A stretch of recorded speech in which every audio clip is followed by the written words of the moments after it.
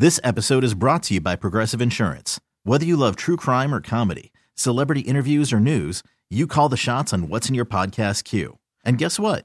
Now you can call them on your auto insurance too with the Name Your Price tool from Progressive.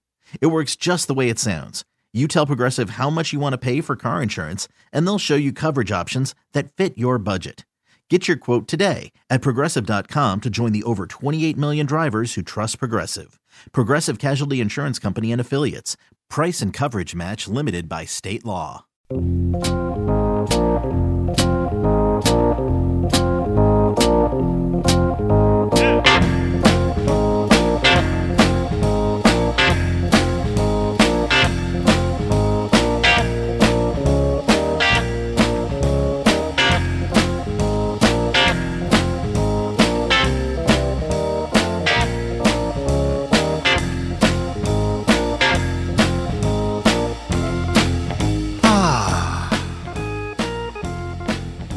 What a way to start a show, huh?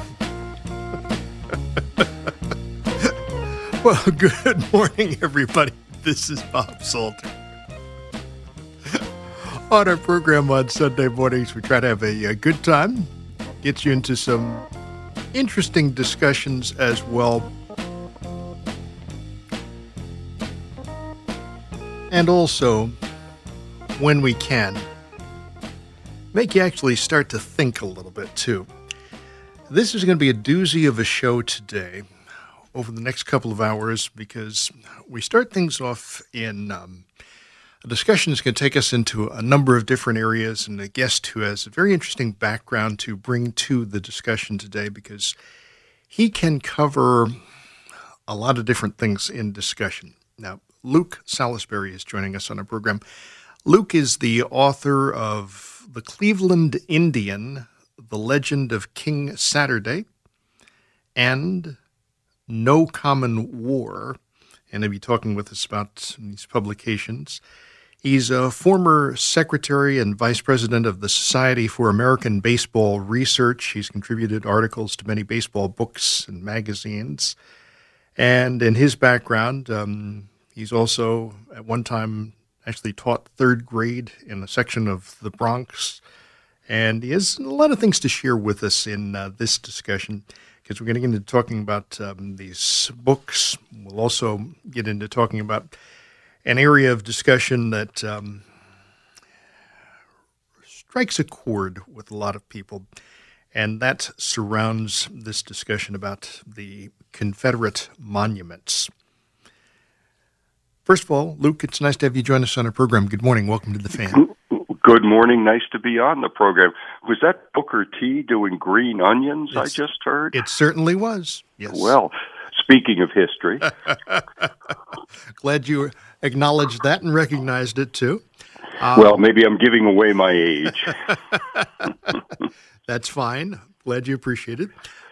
So many different things I want to start off in this discussion, but you know, in introducing you, I was talking a little bit about your background because one of the things that you had done, which intrigued me, in addition to your writing, is you actually at one time taught third grade in the Bronx. Yes, I did. I'm intrigued by this. What section of the Bronx, and chronologically, when are we talking? We're talking 1969, 1970, PS 47, which was on East 165th Street and St. Lawrence Avenue, and I taught to get a draft deferment, speaking of age. So that was roughly 50 years ago. Boy, it doesn't seem like it. I remember it because I was living on the west side of Manhattan, and every day, I would take a bus and a subway, and it felt like going through the looking glass, going from where I lived way up into the Bronx. I learned an awful lot about America and about New York City that I couldn't have learned any other way. The students may not have learned so much, but it was really something. As a matter of fact, I wish everybody had to do some sort of community service like that in a place where you learn something you wouldn't learn otherwise. What were the students like? Oh, the students were great. There was more verbal energy than anarchy. I wasn't very good at keeping order, but I certainly enjoyed listening. Having gone to a prep school, I thought I was pretty good verbally because we would sit around and insult each other or tell stories. It was nothing compared to 8 and 9-year-olds in the Bronx. So what was it that made you interested in being or becoming a writer? Well, it's just one of those things. I think it was Nabokov that said there are two kinds of writers, those that want to be and those that have to be. And I'm more on those that have to be side. And just because you have to be doesn't mean you're that good at it. I wrote the draft of a novel the summer of 1970 about a young man teaching in the Bronx. I didn't get a book published till 1989. And all that time I was writing different books. It took me a long time to learn how to do it better.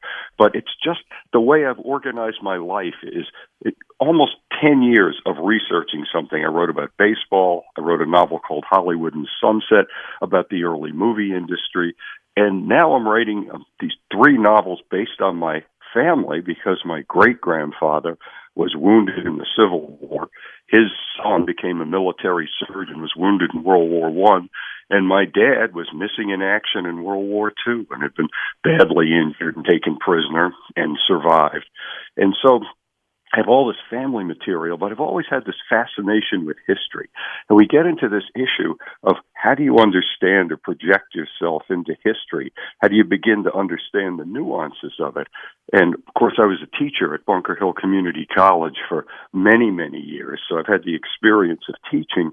And you try to teach people to look at things in different ways and nuance. And one way to get history is to read fiction.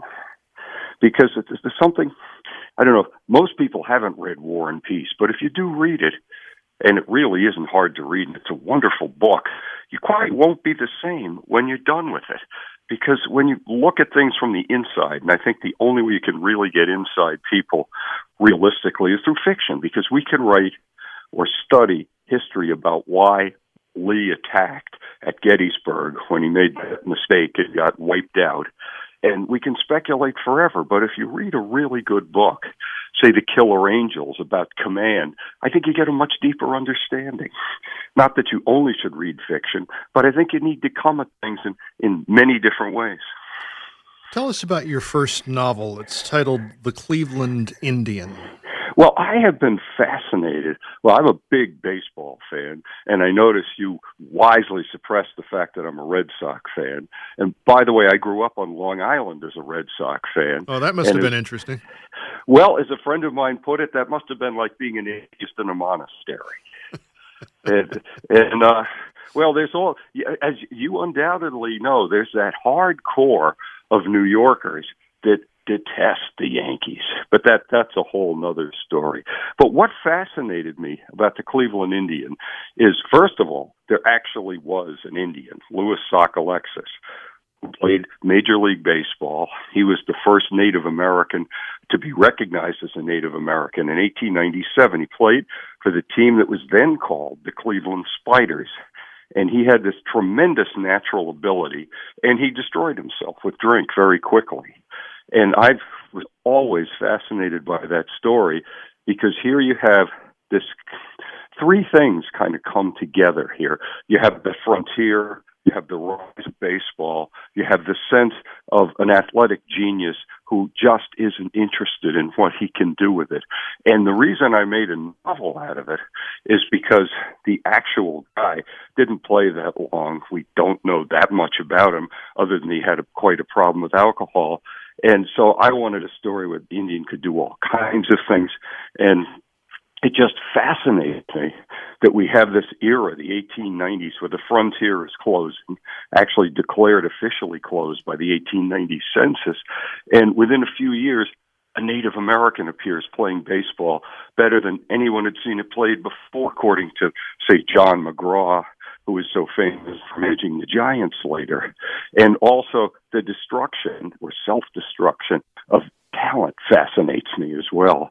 So it's quite a saga. Now, I also wrote a book, a nonfiction book called The Answer is Baseball, in which there's a chapter about Louis Sockalexis. So that was the nonfiction approach. with everything that I knew and could find out about the Indian. But the world becomes so much bigger when you're writing fiction. And how long did it take you to write that first novel?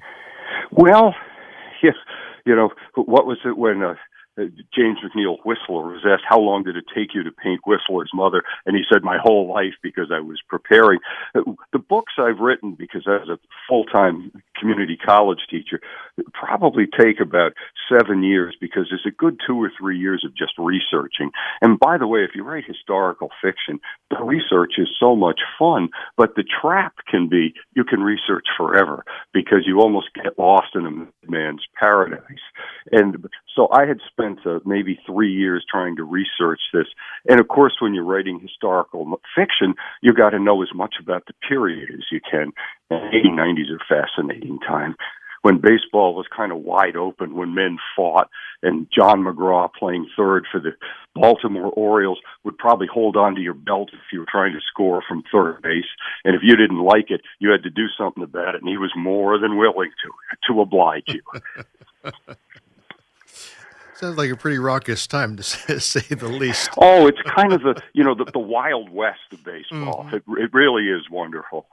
How did you actually, in doing that book, how did you, for lack of a better term, organize your mind around the project? Well, you start. That was before computers. Now, of course, you go to Google.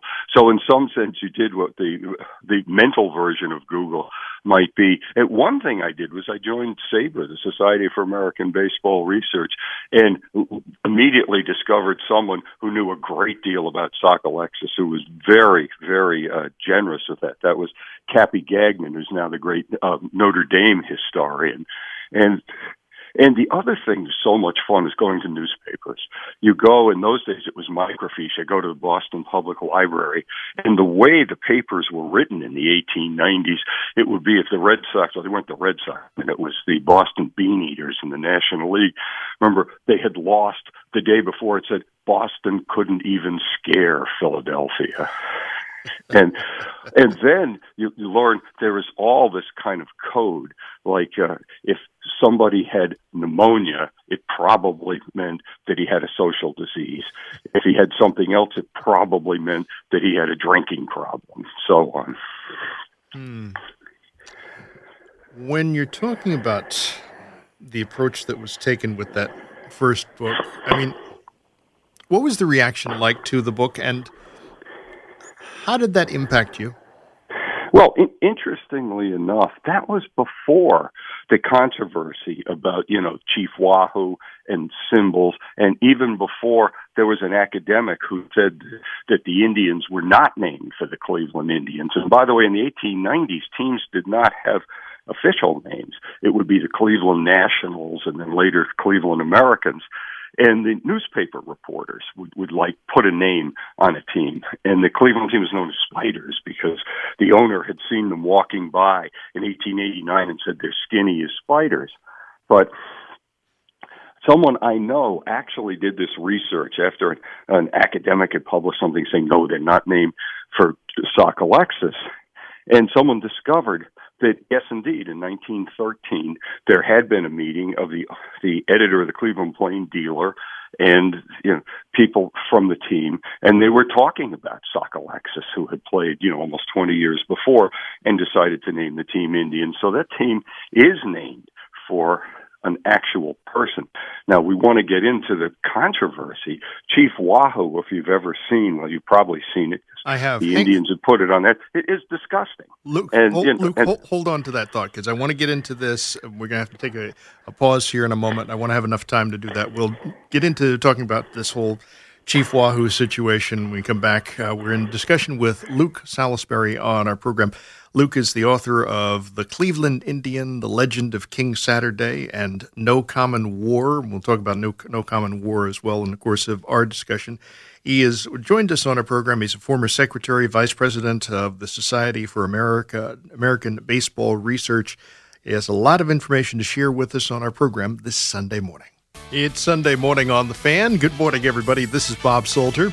We're in a discussion with Luke Salisbury on our program. Luke is the author of The Cleveland Indian, The Legend of King Saturday, and No Common War. He has joined us on our program. A lot of information to share. As I've mentioned a couple times, he's a former secretary, vice president of the Society for American Baseball Research. He has contributed articles to many baseball books and magazines. He's a very passionate baseball fan, as he mentioned. He's a Red Sox fan as well, and he's got a lot of information he's sharing with us in our discussion. Now, you were talking about a couple of different things in response, and I cut you off at a point when you were starting to talk about Chief Wahoo, okay? And I want to be able to give time to get into this in discussion. First of all, would you explain for folks listening to us, some of whom may not know, who was Chief Wahoo? Well, Chief Wahoo is this cartoon figure of allegedly a Native American with a big, huge nose, and it gets into this fascinating area, Bob, of how important are symbols and how important are caricatures. And if he's going to be a symbol for Native Americans, it's awful. He looks like Groucho Marx, but worse. And I'll tell you, if it were Rabbi Wahoo, it would have been gone tomorrow. It's taken years to kind of get this stereotype off their uniforms, and they're going away from it. And to give you an example of how strong symbols can be, we don't see people flying the Nazi flag, and for very good reason. And that, of course, shades into this whole issue of the Confederate monuments that you mentioned before. These things matter, and what exactly do they mean? And Native Americans, I must say, my friend, the Puerto Rican poet Martín Espada, wonderful poet, by the way, says that if you'd been the victim of 500 years of genocide, you might be a little touchy, too, about how your ethnic group was represented, and rightly so. So I think it takes a long time to educate people about symbols because it goes back to history and how do we teach it and how much do we know. And I think it's fascinating now that there's all this issue about Confederate monuments. All right, how do you teach? Let me follow up on the Chief Wahoo situation, then we're going to get into this whole Confederate monument situation too. The question comes up, and I think it's a natural one to explore, so I put it to you. When we're talking about history, some people will say that they feel like history is being taken away from baseball when you get away from an original logo, in this case, the Chief Wahoo logo. How do you respond to that? Well, you don't have to have an offensive logo. Think about the Chicago Blackhawks. That's a team that, has a name from Native Americans, but the Blackhawk on that image is, it's dignified. It represents power. The problem with Chief Wahoo is it's a stereotype in a cartoon that makes somebody look funny. I mean, if you go back to the old newspapers, you can find many horrible cartoon representations of African Americans. I mean, it's very simple. We wouldn't want to have, a logo on a major league team of Step and Fetch It. I mean, all these things are not all the same. You can have a logo that is, that does not demean anybody.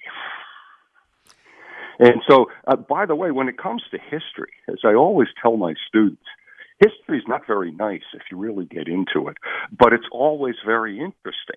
I'm not saying you take something like Chief Wahoo and try to erase it, like 1984 from the past. I think you should educate people as to what exactly, this history is. And one of the fascinating things about Sock Alexis is he appears playing, Major League Baseball only 7 years after the massacre at Wounded Knee, which is really the end of any kind of Indian resistance. Not that they were resisting at Wounded Knee, they were just massacred. And so that's where history gets so interesting to teach. And I found it much easier, teaching college students because so much of it is so ugly, and it's how do you teach it without getting emotional about it? And that's difficult. So how did you teach it? Well, part of it is, using literature and fiction, and and basically just trying to tell the truth, but tell it not in an emotional kind of way. I mean, the problem about educating people is if the teacher or anybody comes off as trying to control you, have power over you, act like he's smarter than you, more educated than you, you have to make it in some sense democratic where people are choosing. But as a good teacher, you try to guide people in the right way. One of the right ways is not to avoid the facts. And, I know fact is becoming a controversial word, but there actually are facts. And then the other aspect of this is what you're talking about is history, okay? And history in and of itself can be controversial just from the standpoint of some people have the belief that the generations who you see and I have seen in college classrooms, because that's part of what I do when I'm not here as well, that those young people, and in some cases not so young people, there's a perception that they're not interested in history. Do you agree with that? Well, I think it depends how it's presented. Bingo. One of the, the great things. Sorry, Bob. Bingo, I say, because I think that's the key. Yeah. And from the 60s on, there's been much more rise of teaching kind of the social history. I mean, it doesn't have to be dates and kings and presidents in general. What were women doing? What was happening to, minorities? What was happening to regular people? And that, brings us full circle back to using fiction. I think you can get students interested in fiction. You can also use movies because it's Lord knows anything. We've all had teachers that could take any subject and make it boring. And if we were very lucky, we might have had a few that could take any subject and make it interesting. And I do think, unfortunately, students are more interested in the bad things that happened in history than the good things. But I think history ultimately is stories. And if you tell the interesting stories and try to give people the tools to analyze and come to their own conclusions about the stories, then you've really gotten somewhere. Okay.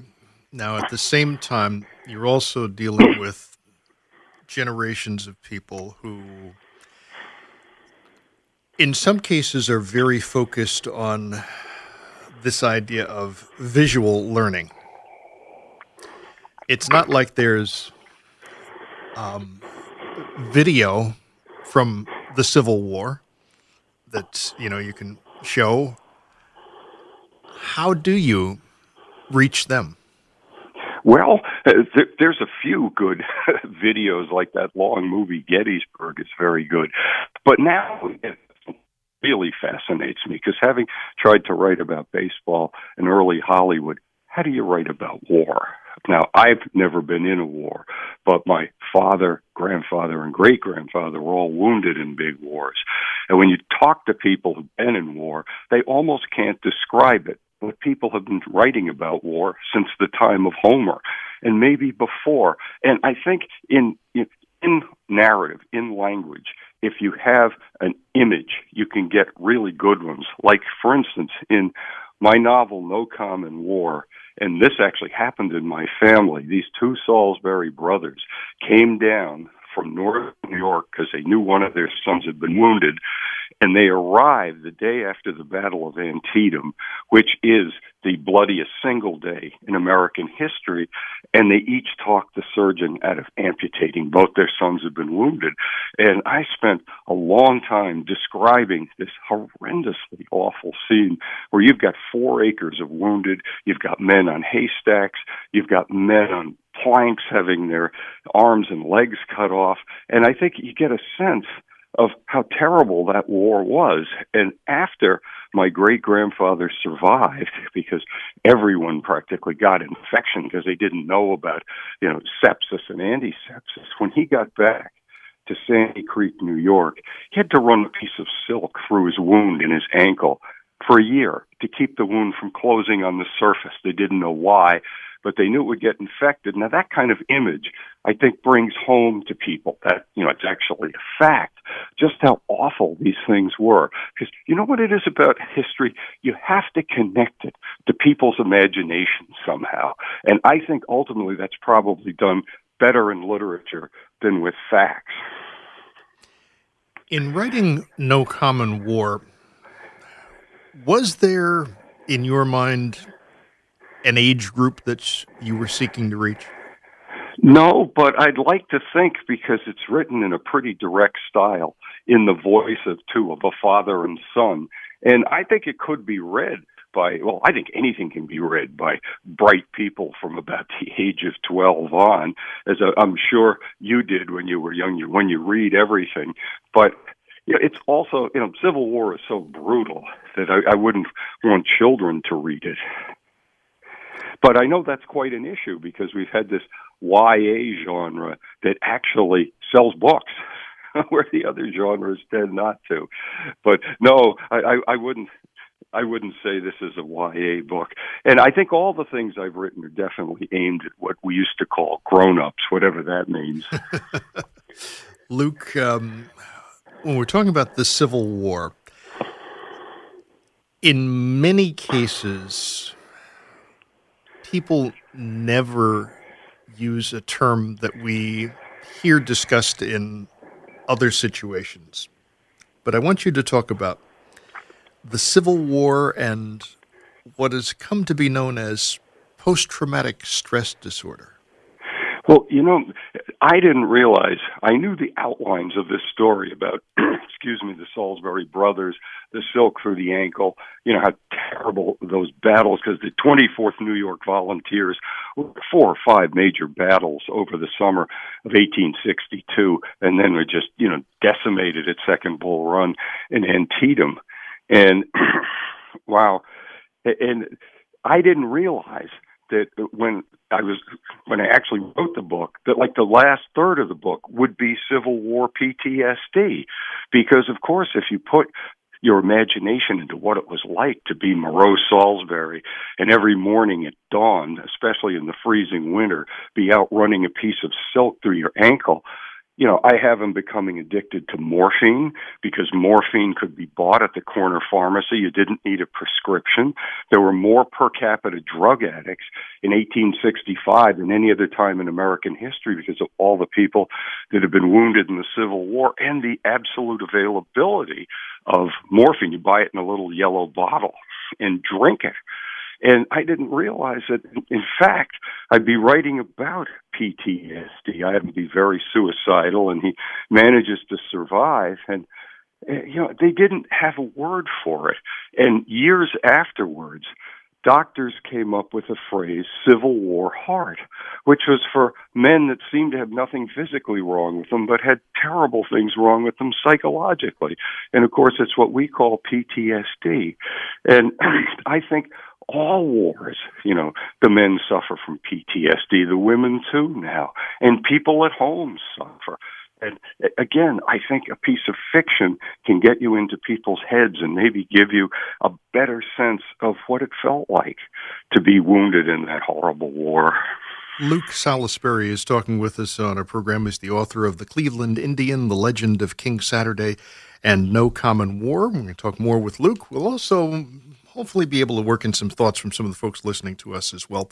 Our number here at The Fan, 877-337-6666. It's Sunday morning on The Fan. Good morning, everybody. This is Bob Salter. We're in discussion with Luke Salisbury on our program. Luke is the author of The Cleveland Indian, The Legend of King Saturday, and No Common War, and he has joined us since we started our program at 6 this Sunday morning. What I said we would do as well is to open this up for folks who are listening to us. You want to join us in discussion because some of the things we've touched upon probably have struck a chord with folks listening to us and the area where we're about to go, I have a feeling. may touch upon an area where some people may feel passionate, to say the least. 877-337-6666 is our number here at the Fan.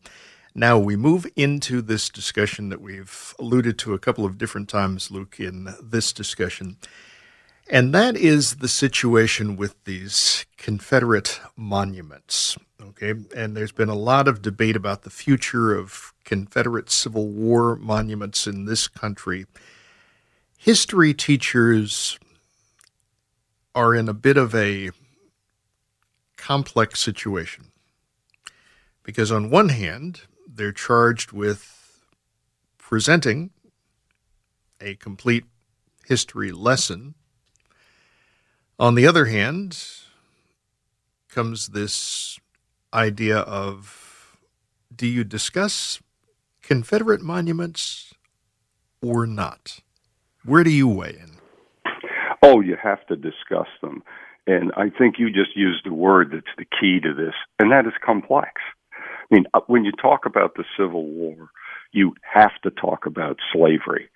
And when I was mentioning that sometimes in fiction you get an image that gives you a sense of what slavery was, I believe it's in Toni Morrison's Beloved, where it turns out that what the slaves are getting to drink in the middle passage is their own urine.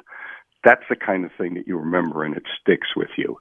And the Confederate monuments, one thing that I was schooled in all this controversy is when they went up, which is the 1890s and 1900, and that they were paid for largely by Daughters of the Confederacy, and it was very much the Jim Crow era, and they go up to kind of put in your face that we lost the war with the Yankees, but we've completely come back to controlling things that had to do with African Americans. I didn't know that about the monuments. The other thing is, monuments like that, why should it be on government land?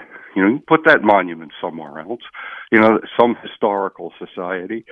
Originally, some of those monuments were in cemeteries. So I think if, citizens clearly don't like a monument, like I haven't heard anyone wanted to put up a monument to German soldiers anywhere, that, move it somewhere else. You can't and shouldn't erase history, but also when something comes to mean a kind of political statement, like say if you had a Confederate flag on your car or on your license plate, now in 2019, that means something very specific. And I'm not saying that you don't have the right to have a Confederate flag on your car. God knows I wouldn't. But we just need to have people educated as to what these things mean. And education also means who's manipulating you, who's controlling the symbols, who's telling the story of history, because nobody does something that isn't in their own interest in a certain way. But isn't the move that is being talked about to a large extent of wiping these monuments out, isn't that really erasing history?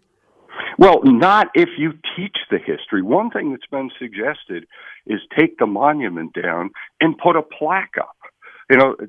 Absolutely should never forget history, but we should also never forget who's writing it. Qui bono, as the lawyers say.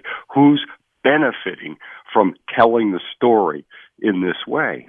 And I think, again, if you study the Civil War, what a horrible war to fight in. Nobody had a helmet. Nobody had body armor.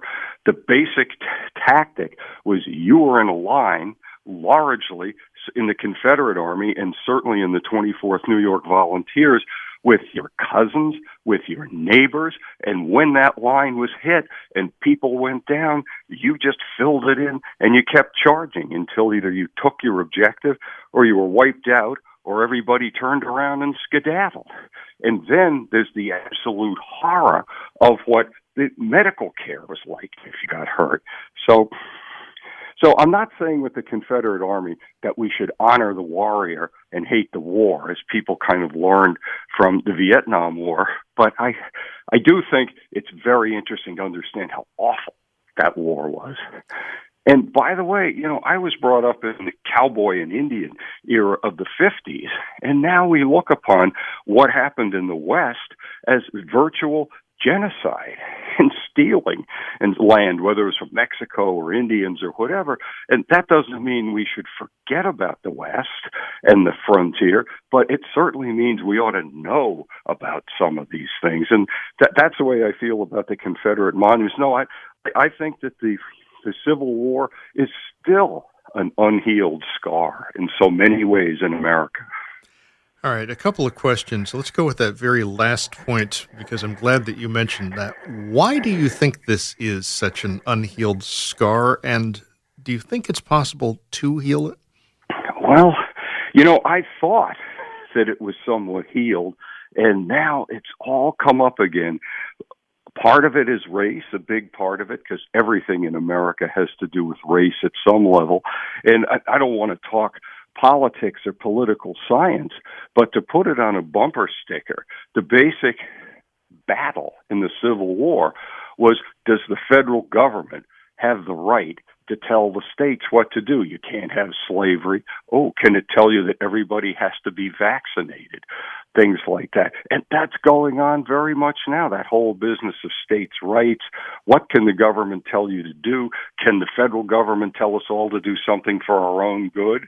Or is that wrong? And that battle is going on right now. When we're talking about Confederate monuments, because I always like to think of this from the standpoint of folks who are listening to our discussion who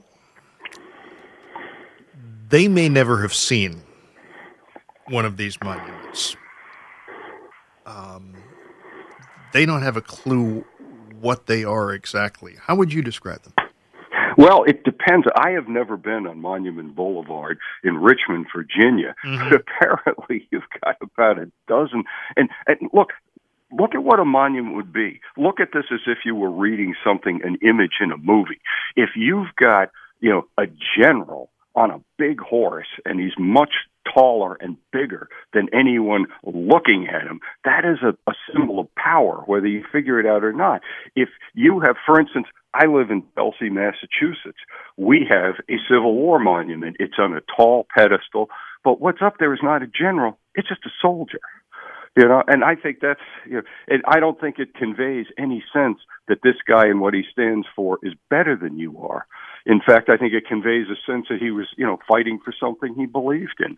And I might have to say that my mother was Southern. It was kind of family where, as they said, you had to be 18 before you realized damn Yankee was two words.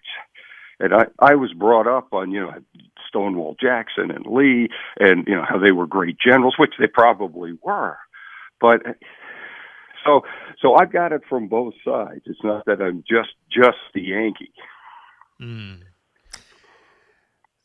You mentioned earlier the idea that, or one possibility for monuments being relocated someplace other than government buildings or government property. And this idea of monument plaques basically being posted. Why hasn't that caught on? Well, I think that in any kind of struggle, it takes a long time. Look at how long it took for civil rights to come. It was percolating in the 1930s, and it really wasn't until the 60s that it began to be accepted. I think it's just, well, for one thing, it's a local matter, but I think that's probably what's going to happen, is that things will be moved. Because, I'm not for melting down the Confederate monument. I'm for moving it.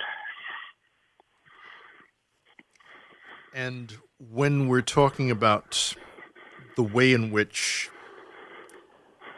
state representatives now talk about Civil War monuments, for example, there's a situation in Florida. I guess it's in Tallahassee, in front of the Capitol building. It's a Civil War monument that has a lot of people talking there. Do you think this is typical of what we're going to see and hear in other areas? Yes, I do. I do, because I don't think this issue is going to go away. I think the people that are offended by the Confederate monument on land that they're paying for are not going to shut up about it, and I don't think they should. Then this brings us to another area. And I'm going to go here in this discussion. People talk about this idea of the Confederate monuments coming down. What about that Rocky monument in Philadelphia? Some people argue that should be taken down because they'll say boxing is barbaric. Well, I happen to be a boxing fan, and it is barbaric, though I think mixed martial arts are worse. And I think the issue about boxing is, at least at one way you choose to do it. I know the people that do it are poor and come from tough places. But, where are we going to stop telling people what they can and can't do? And for me, I would allow boxing. And interestingly enough, because if someone wants to make the case, well, if you're going to stop boxing, or that's bad, what about football? Where do we stop? And, by the way, you know why? I asked a lawyer why in boxing that nobody is sued for head injuries. And I think that's because, there's a legal phrase that you accept responsibility for this, and that's not what, 8-year-olds playing peewee football do.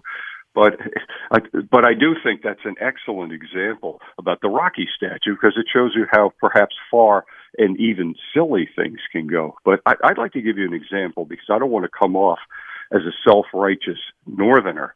We have had a little controversy in Massachusetts about our state flag, because it has an Indian on it, and over that Indian is a disembodied sword in an arm. And one thing people really don't know about, and this, I must say, is in my novel, No Common War, and in my family, is something called King Philip's War. King Philip's War was in 1675, and it was an attempt by King Philip, an Indian, to put together a confederacy and drive out the English. It lasted for a year. 1 in every 10 colonists was killed. This is the bloodiest war per capita on North American soil.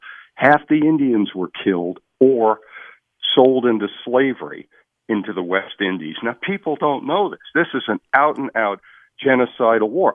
I think a lot of people, I didn't know till I researched it, that Indians were sold as slaves to the West Indies. And by the way, the good Puritan fathers in the Massachusetts Bay Colony felt completely justified, because this was paying for the war. Well, so now, when Native Americans have objected to this sword over the Indian, the argument was going, well, the sword, it's supposed to mean peace, because the Indian's looking down and the sword's not hitting him.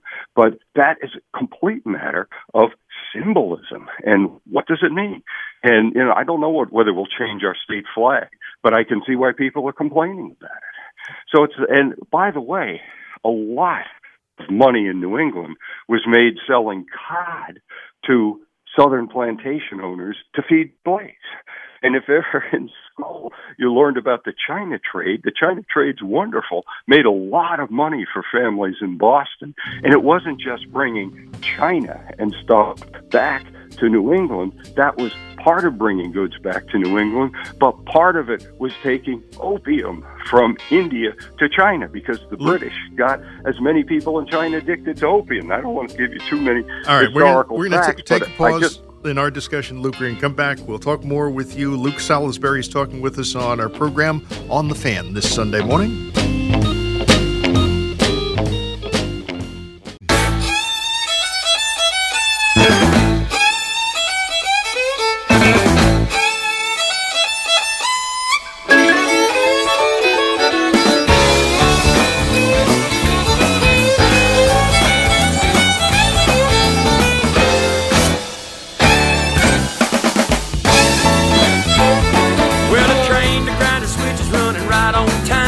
Tucker boys are cooking down in Carolina. People down in Florida can't be still when old Leonard Leonard Skinner's picking down in Jacksonville. People down in Georgia come from near and far to hear Richard Best picking on that red guitar. So gather round, chill and be down. Well, just get down, chill and get loud. Well, you can be loud here and be proud. And you can be proud here and I'll be proud to a rebel, cause South's gonna do it again and again. Oh, yeah. Well, good morning, everybody. Welcome to the second hour of our program on The Fan this Sunday morning. This is Bob Salter. Long after our 8 o'clock update, it is Rick Wolf with the Sports Edge program. Ed Randall will be by after our 9 o'clock update, talking baseball here on The Fan. Luke Salisbury has joined us since we started our program at 6 this morning. He's the author of The Cleveland Indian, The Legend of King Saturday, and No Common War. He has talked with us about a number of different things, including getting into a discussion, too, about this whole situation with Confederate monuments, and talked to us a little bit about the Civil War, shared some thoughts. What I said we would do as well is try to open this up for some of the folks listening to us to join us in discussion, because, frankly, on this program, they often take us into interesting areas, and sometimes they're areas where, frankly, I have not even expected we would go. 877-337-6666 is our number here at The Fan. Let's go first to Brian in Monroe, who's been holding forever. Brian, thanks for holding on so long. Welcome to The Fan. Hey, guys. How you doing this morning? Good morning. Good morning. So I was just thinking, I personally, when it comes to the monuments of history, regardless if the history was bad or not, I believe we should let that stay. But I'm curious about how you guys feel about things that are happening nowadays, like people driving around their cars waving Confederate flags and stuff. I think, personally, that kind of sends a message that maybe you don't want to be sent out there. I'm going to hang up now and let you guys talk. Thank you. Thank you. Thank you for your call this morning. Interesting point to bring up. Luke? I think that the caller makes an excellent point, and it's a matter of, we've been talking about education. What did that flag mean then? What does it mean now? I think it's a very aggressive statement now. And, again, not trying to erase history, but you need to know the way it's being used now. And I think that the Confederate flag is a very aggressive statement right now. Back to the phone we go. 877-337-6666 is our number here at The Fan. Jason in Richmond has joined us. Jason, good morning. Welcome to The Fan. Hey, what's going on, man? And like I was telling your producer, I'm actually driving on the turnpike. I'm from Queens originally. I retired from the sanitation and moved down to Richmond. So I'm going to always be Jason from Queens, even though I live in Richmond. It's just hard to get the New York out of me. I'm one who feels, and I'm black, I want to preface this, I don't get offended easy. I'm 51. But the monument problem, and it is a problem, is one, to me, that's highly offensive in the sense that the history is being celebrated. And I've gone to the Civil War museums. I want to go to museums.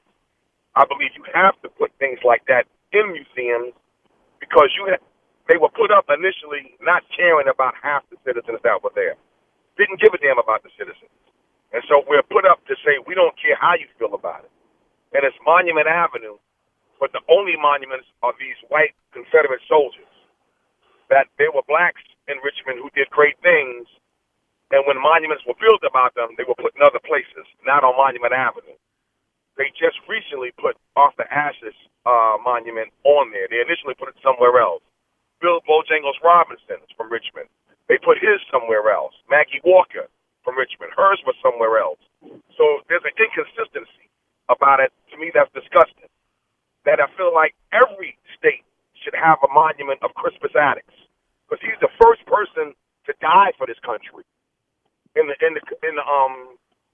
Revolutionary War. Crispus Attucks, no country, I think maybe Massachusetts, no state has a monument to him. If that's the case, put a monument of Nat Turner there. If you care about all your citizens then, but you're not. You're going to just keep these soldiers who are they were traitors to the country. Put them in the museum. That's where they belong. They don't belong on the street where I have to be reminded of it. It's not fair. Well, It's Jason, just not fair. Yes. Very well said, Jason. As I said earlier in the show, I've never been on Monument Ave in Richmond, but you've just given me a very good sense of what it feels like to walk on it. And I agree with you. Where would you put those monuments? They got Civil War museums down there. Mm-hmm. They have a bunch of them. Mm-hmm. They have a bunch of them. Yeah. You know, they just go to a museum and put them there. I think even in New York, where you got some of the Confederate generals who were in the regular army before the Civil War, you can't honor these people anymore. They were traitors to the country. So no matter how you may feel as a Southerner, it's like me killing your family member, but it was my family, not my family member who killed your family member. But I'm just telling you, hey, look, man, I don't mean no offense, but I have to celebrate this family member of mine. Mm-hmm. I'm like, well, I celebrate him in my house then. Yeah. You shouldn't have to be reminded, because I have to honor my heritage, which was savage, which was appalling and disgusting.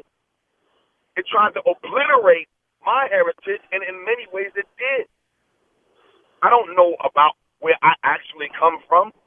I don't have the same lineage of an Italian-American or an Irish-American who traced their roots back, because you chose to erase me and treat me like I was just an animal.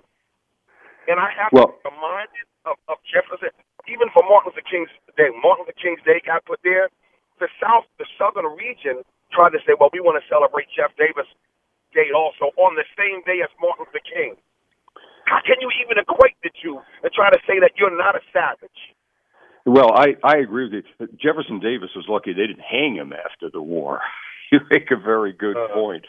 But, I'm very glad that we're having this discussion right now, because this is a way to try to stop erasing that history. When you talk about who tried to erase history, you're making a very good point, Jason. Jason, thank you very much for your call. Travel safely, too. Thank you, sir. Thank you. Next up on the phone is Sam in Morristown, who's been holding for a long time. Sam, thanks for holding on. Welcome to the Fan. Hey, thanks, guys. I just want to say first on the monument thing, it's a little bit shorter of what I really want to talk about. I couldn't agree with Luke more. I mean, the monuments are super important, and we need to preserve them. And I mean, the guy before me is obviously super animated and powerful about that. I think he understands it's important, but museums are where these need to be, where people can choose to see them and go see them. But the thing I really want to talk about is something you guys talked about a little while ago. I just had to get to my destination before calling. But you talked about PTSD in the Civil War and, just even World War before it became what we have now. My family is American history back to the Mayflower. We have, records and diaries, and the females in my bloodline kept unbelievable records. And I'm a history nut, not necessarily in American history, but specifically my family. And there's a point where one of my relatives in the Civil War comes home after being injured. I have his release form, the big colorful document and everything of his story. But his wife talks about how in her diaries in detail how he's reserved to himself. She finds him, staring out into the sky for, hours at a time and not communicating with people, short fuse style behaviors. And, they didn't have the community that, you have now. You don't have the groups, and you don't have the pharmaceuticals that people take now. Even if you want to talk about medical marijuana, it's like they didn't know what that was back then, like we do, and what it's used for. And it's pretty incredible how a lot of these guys came home and just almost self-inflicted the pain on, and had no one really to help them except their family. And I just thought I wanted to bring that up and see what you guys thought of, like, where that angle was when it came to the recovery of the soldiers. I'm going to hang up now. Thank you. Thank you for your call and your patience on the phone. Luke? Oh, that was a great call, and I was going to tell the caller, has he thought about publishing any of those diaries, or at least putting these diaries and letters on the Internet, because it's so important. One thing people don't know is that there were 1.5 million men after the Civil War that couldn't work because they had arms and legs amputated, or they were going through soldier's heart, what we now call PTSD. In fact, it was a huge problem. By the 1880s, they started some soldiers' home. In fact, in Chelsea, Massachusetts, I live at the base of a hill where there's a soldiers' home on the top of it that was actually started in the 1880s for Civil War veterans that couldn't work. It was a real problem. See, but going back to my novel and what you get out of novels is we think of war, if you haven't been in one, as these, exciting moments. Why was the war fought? What was going on? What were the generals doing? But after those seconds of terror and hours of boredom, what happens when you get hurt? What happens when you come home? That is a tremendous story. And I just think that was a great call. It certainly was. We are going to take more calls as well. 877-337-6666. Luke Salisbury is very kind with his time. He's joined us on our program. He's the author of The Cleveland Indian, The Legend of King Saturday, and No Common War. He's talking with us after our 8 o'clock update. Rick Wolf is along with the Sports Edge program here on The Fan. It's Rick Wolf along with the Sports Edge after our 8 o'clock update before Ed Randall comes in. Good morning, everybody. This is Bob Salter. We're in discussion with Luke Salisbury. He's the author of The Cleveland Indian, The Legend of King Saturday, No Common War. He's our guest on our program. He's been very kind with his time. Our phones are absolutely jammed with folks who want to speak with you. 877-337-6666 is our phone number. Next up, we go to Dave in Irvington, New Jersey, who's been holding for a while. Dave, thanks for holding on so long. Welcome to The Fan. Well, Bob, it's great to speak with you. I don't know if you recognize my voice. Of course I do. We haven't spoken in a while. Listen, you're a legend in terms of radio callers in New York City. and I know about that, Dave, okay? I just want you to know I know about that. Wow, isn't that something? Mr. Salisbury, good morning, sir. Hey, good morning to you. It's always good to talk to a legend.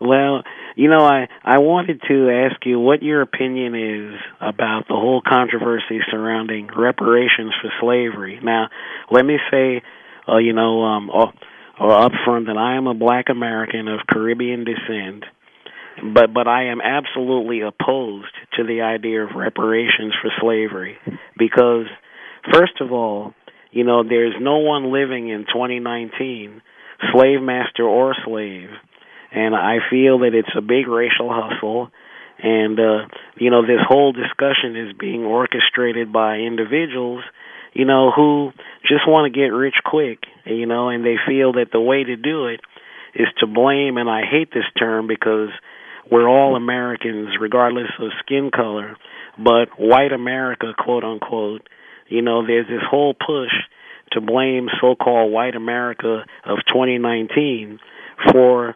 atrocities that were committed over 100 years ago, when there's nobody living today to either dole out the money or take the money. Why should you and Bob Salter, who I presume happen to be white, have to go in your pocket and pay, someone like myself, money, for something that you had nothing to do with? In fact, neither of your grandparents, were a thought in their parents' mind when slavery happened. Luke? Well, this is a really serious question, and I'll be perfectly honest when you say key bono, who benefits. I think if the Democratic Party puts reparations in their platform, they guarantee they lose the election. But that's a whole nother discussion. Where I see the idea of reparations is tough. I was actually asked by some black colleagues at Bunker Hill Community College to teach African American history, which was quite an experience. And we used to talk about this, and I would say, well, do I get something special because my great-grandfather was so badly wounded in the Union Army? But I'll tell you, my bottom line on this is I think there should be some sort of program, and it wouldn't be racial. It would be for people that can't afford it to get access to education. I wouldn't call it reparations, but I'd call it something, I mean, I think that without question, I agree with you that it's tough to blame white people for everything, but there are an awful lot of people of color not doing well, really not doing well, and I don't think a lot's being done for them. So I think there should be something. I wouldn't call it reparations for slavery, but I think that income inequality is a terrible problem, getting worse all the time in America, and I wish there was a serious solution to it. Dave, thank you for your call this morning and your kind words as well. Well, the pleasure is mine, and I think that, let me say this, in closing before you, go to another call, because I know the board is jammed. You don't solve income inequality by punishing the rich in favor of giving to the poor. because I happen to be a conservative Republican, and I think that that's another problem where we have the hard left who wants to punish someone who came honestly, by their riches and say you have to give it up, know. Well, it's a real problem, isn't it, what to do about income inequality? And I agree with that. I wouldn't blame one group of people, but I sure hope we find some way to deal with it better than we are now. Dave, thank you for your call this morning. We got to move along. Thank here. you. Ready? Next up, let's see. We go to Raphael, who's been holding for some time in Vermont. Raphael, good morning. Welcome to the Fan. Hey guys, how you doing, huh? I'm doing well, thank you. I'm gonna go very quick, but I'm gonna say a few things. The only thing I wanna, for full disclosure, I am not an intellectual. I call myself a history junkie. So I want the man to clean up some of the things I'm gonna say, to put them in a more eloquent way. Let me say something. The Civil War, I think, like what he was saying, I think we are making a big mistake. We could have learned so much thing about the Civil War if we took the time to come out feeling sensation and take the learning lesson. Like, for instance, I met an 80-years-old family in Vermont, 80 years old, a couple, wife and husband. And you know what these two people are working on? These people want to clean up the name. They are dedicated 20 years of their life to clean up the name of Longstreet because they feel society did not give General Longstreet enough credit for what he did for the Civil War. And this is two Northerners. And they went back and they have things like they're gonna write a book about that because I did not know. Longstreet and Grant, they went to school they went to West Point together. They were in California together. And Longstreet and Grant met his wife over Longstreet Farm in Georgia because they used to leave California. When they were assigned in California, they will come. Grant will stay in Longstreet Farm, and then after he move up, and then when his vacation ends, he go back, meet Longstreet, and they both go together. So what people don't understand is, in order for you to get that meeting that took place to end the Civil War, Longstreet played a big part because Longstreet and Grant, they knew each other very well. So that's why when Lee was sitting on that horse before he came to meet Grant, and that little chivalry soldier came and come to him and said, "General, what do you think gonna happen to us?" He removed his hat, play with his hand, and said, "Son, Grant will do the right thing. He will do his right." So there is force. I don't know if people understand. Those people were human. We can learn from these people, and all that nonsense we are going right now. That war, this is the only place on earth where 600,000 people died as a result of the war. No hanging. People don't understand the value of those things. And to finish up, I want people to understand what Lincoln, that Gettysburg Address, when he finished, people like to take that phrase and wave it like, "Oh, the government of the people, by the people, and for the people." Yeah, he would say that, but the phrase that people should pay attention to is that little phrase after, "This form of government shall not perish." So that means he's giving a warning to everybody, even the people up north. If one day you start acting up, there's gonna be another Gettysburg. I want people to understand that country is here to stay. And no matter what happens, that's why I tell everybody, understand what Trump is going right now, Congress is fighting. But at the end of the day, America will do the right thing. Period. Raphael? Thank you. I may not say it eloquently, so you clean up for me because I'm a history junkie. I'm not an intellectual. Thank you. Thank you very much for your call. Would you just like to respond? Raphael, listen to us on the air. Bob, you have great callers. And Longstreet's a very interesting figure because he was controversial in the South right after the war for having moved too slowly. People were looking for who to blame for why we lost if you're on the Southern side. And then there was quite a movement to get Longstreet's reputation back again. And so the couple that's so interested in him, I mean, one way to look at the Civil War is if you're going to talk about just the military history. Now, the great point of that they went to West Point together, all those generals knew each other. And that's so interesting. They'd all fought together, or most of them, in the Mexican-American War. And the way the North treated, the way the Union Army treated the Confederate Army, you can keep your sidearm and go home and stuff, that's very important because the Confederate Army, or parts of it, could have continued to fight a guerrilla war in different parts of the South. They'd been defeated in Virginia.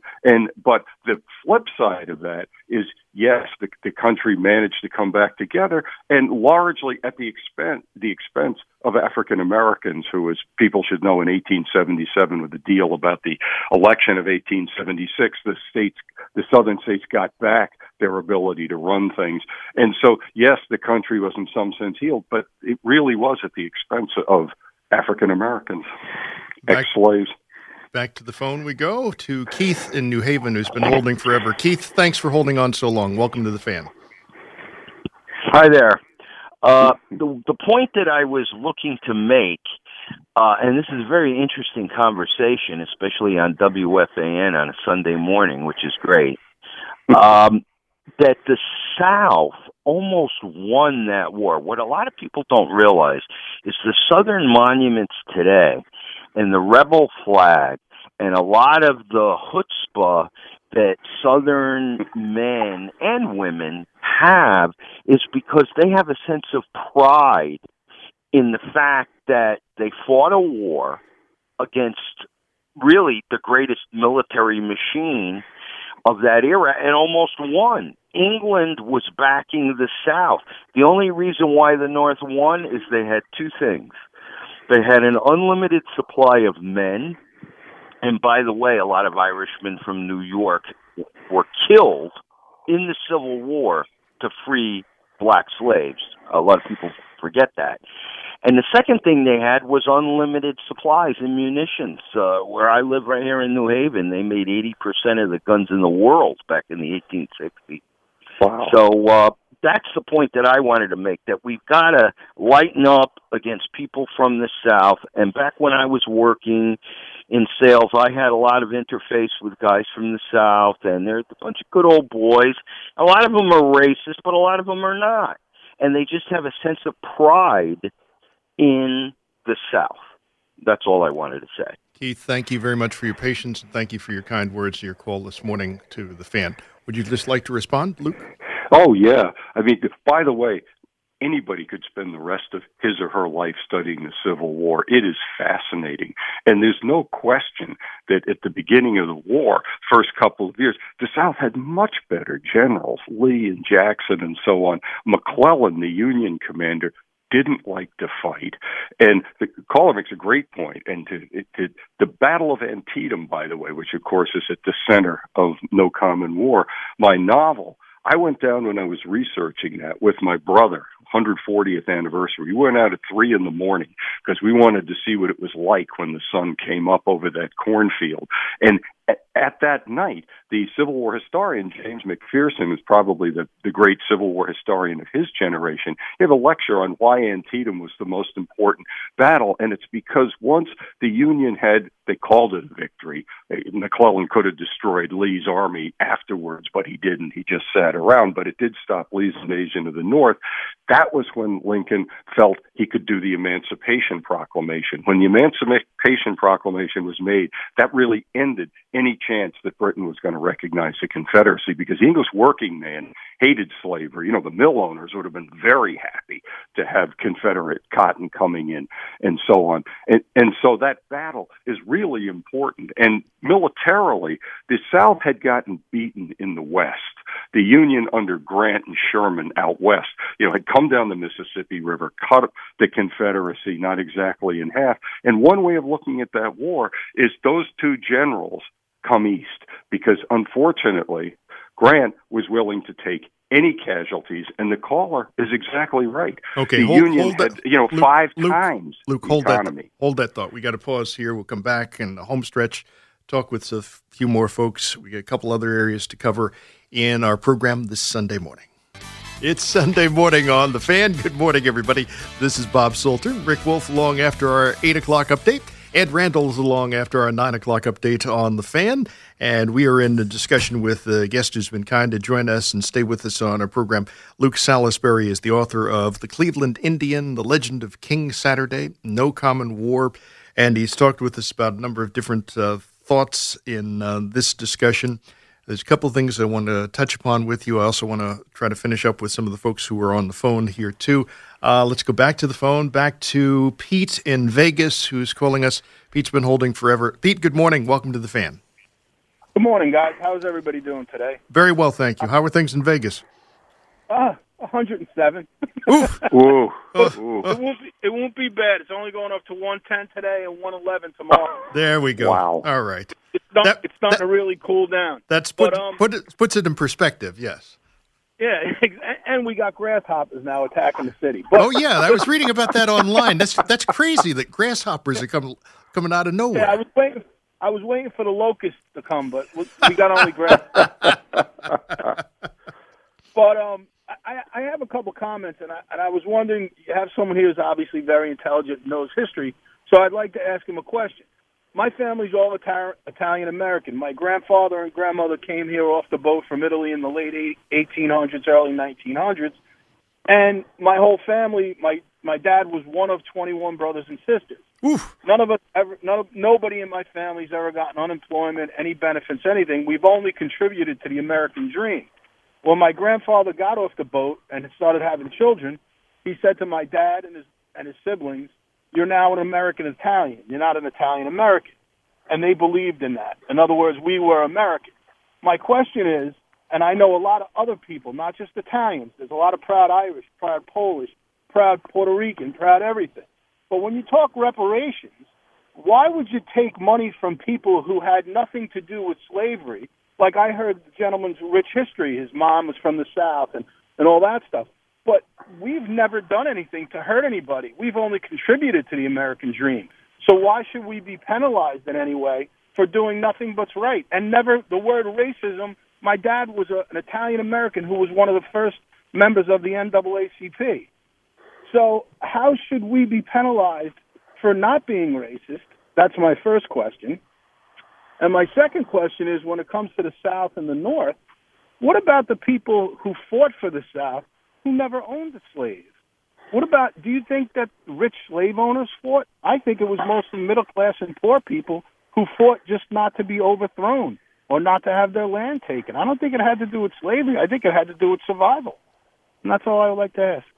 Thank you. Well, those are very good questions. And to take your last point first, my Southern grandfather would always say that 90% of the Confederate Army didn't own slaves and people were fighting because their homes were invaded. True enough, but of course, their whole Confederate government was based on protecting slavery. As to the other part, that's why I don't like the idea of reparations. The gentleman is absolutely right, but you would have to say that any immigrant that came to this country with a white skin had a better chance of getting somewhere quickly than if he didn't. Which isn't to say that the Irish and Italians weren't very prejudiced. Because one interesting thing about the Civil War, and people don't know this, is that the worst race riots in American history were the draft riots in 1863, because the Irish in New York City were very upset about coming off the boat and going right into the Union Army. And in fact, those riots were so bad that they were not put down till the Union troops from Gettysburg finally appeared in New York City, and it ended.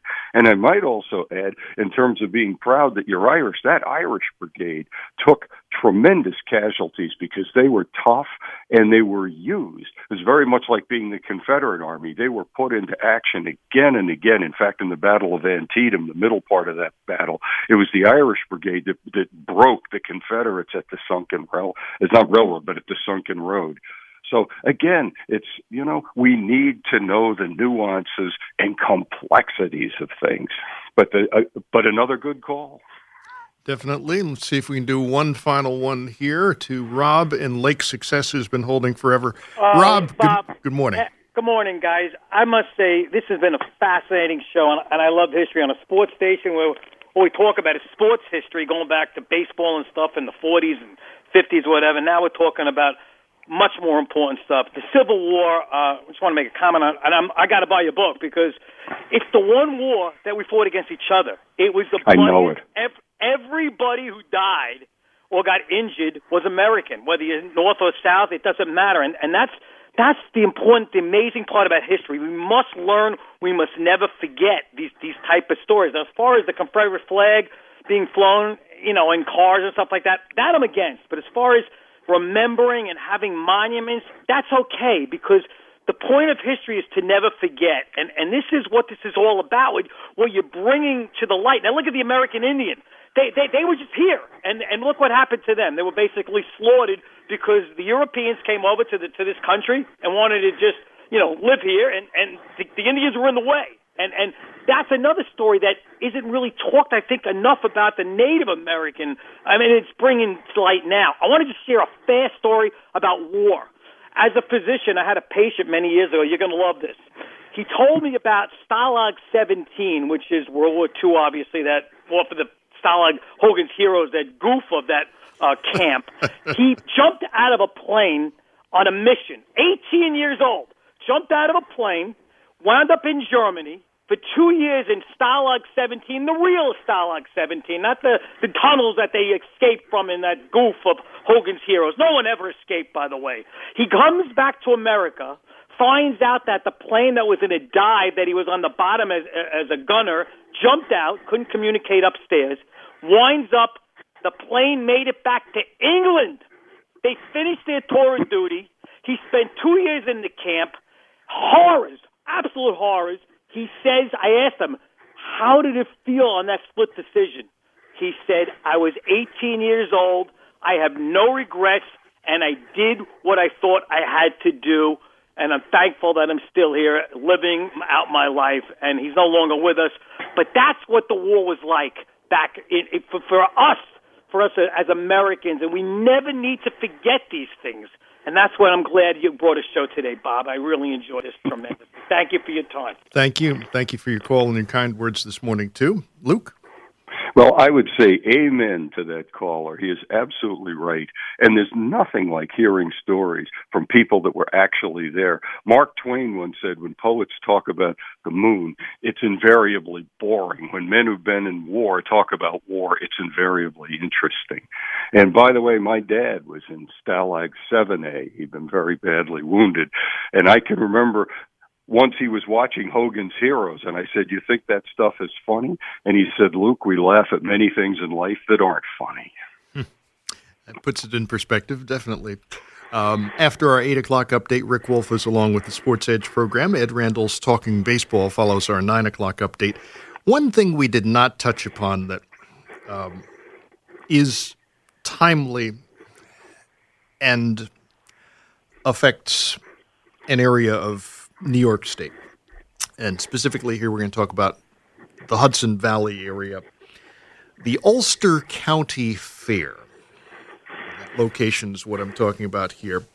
There's a Southern country rock group, Confederate Railroad, that's lost a summer fair job because of objections over the use of the Confederate flag in its logo. What's your reaction to that? My reaction to that is that the band has every right to have the Confederate flag and do whatever they want, but someone who's paying them to perform has every right to cancel if they don't like it. And if they think it's really unjust, well, take it to court somewhere. Yeah, I saw that story. I thought it was one of the most interesting stories that's come out of this whole controversy. Well, isn't it an issue of freedom of speech in terms of their being able to use it?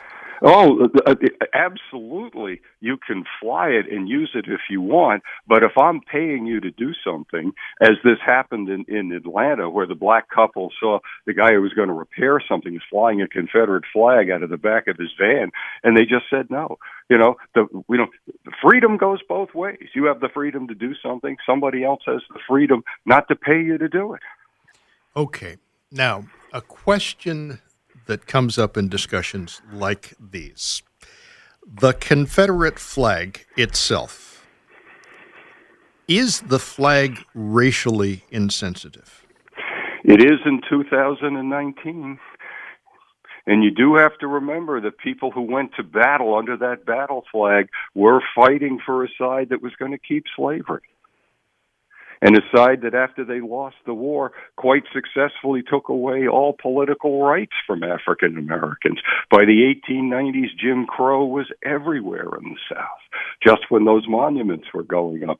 So we keep coming back to it, Bob, but it's history and you need to know as much about it as possible and then make up your mind, rather than being ruled by emotions, by just seeing that symbol and responding one way or another without thinking about it.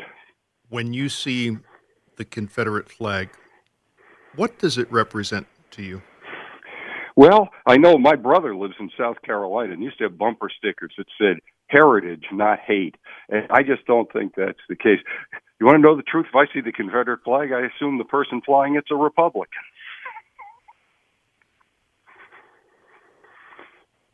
And it's certainly not against the law to be a Republican, but no, I think the Confederate flag should either be in your home or in a museum. But again, you certainly have the freedom to fly it if you want, but people have the freedom to react to it the way they want. All right, a final question. This goes back to an area that we started our discussion with today. Luke Salisbury is talking with us on our program. He's been very kind to be with us for both hours of our show today. He's the author of The Cleveland Indian, The Legend of King Saturday, and another book entitled No Common War. I asked you at the beginning of this discussion what it was that got you into writing. There are people who are listening to this discussion today. Some of them, young. Some of them, not so young. A whole lot of people have always had that desire, always had that thought, always had that belief that that great book is somewhere inside them. We got about a minute left in our program. What would you say to them as a form of motivation to get them to move on that? Well, I'll tell you very specifically, if you're having trouble writing a book and you know you want to write a book, first think about it, not necessarily make an outline, but sit down every day before you do anything, go to work, do the internet, write for 20 minutes. Do that for a couple of weeks. Then you'll have some text to work on. But you're also probably going to discover that I had written 3 books before I got a book published, that it's a long, very tough road, unless you're very lucky and an angel sits on your shoulder, like on F. Scott Fitzgerald, and you're famous when you're 23. It's going to be Edison saying it's 2% inspiration, 98% perspiration. Writing is rewriting, and it's a lot of work, but if you got to do it, there's nothing that puts you in the present, that puts you where you ought to be for me, than writing. The voice of Luke Salisbury, thank you very much for being so kind with your time on our program today. Great program. Really enjoyed it. After our 8 o'clock update, another great program is along. Rick Wolf is doing the Sports Edge program. And, well, let's see. How can I phrase this? The best way is to say, after our 9 o'clock update, Ed Randall will be by. He'll be talking baseball. Our thanks to Ed Arzuman. Fantastic job technically for us this morning. This is Bob Salter. Have a great Sunday, everybody.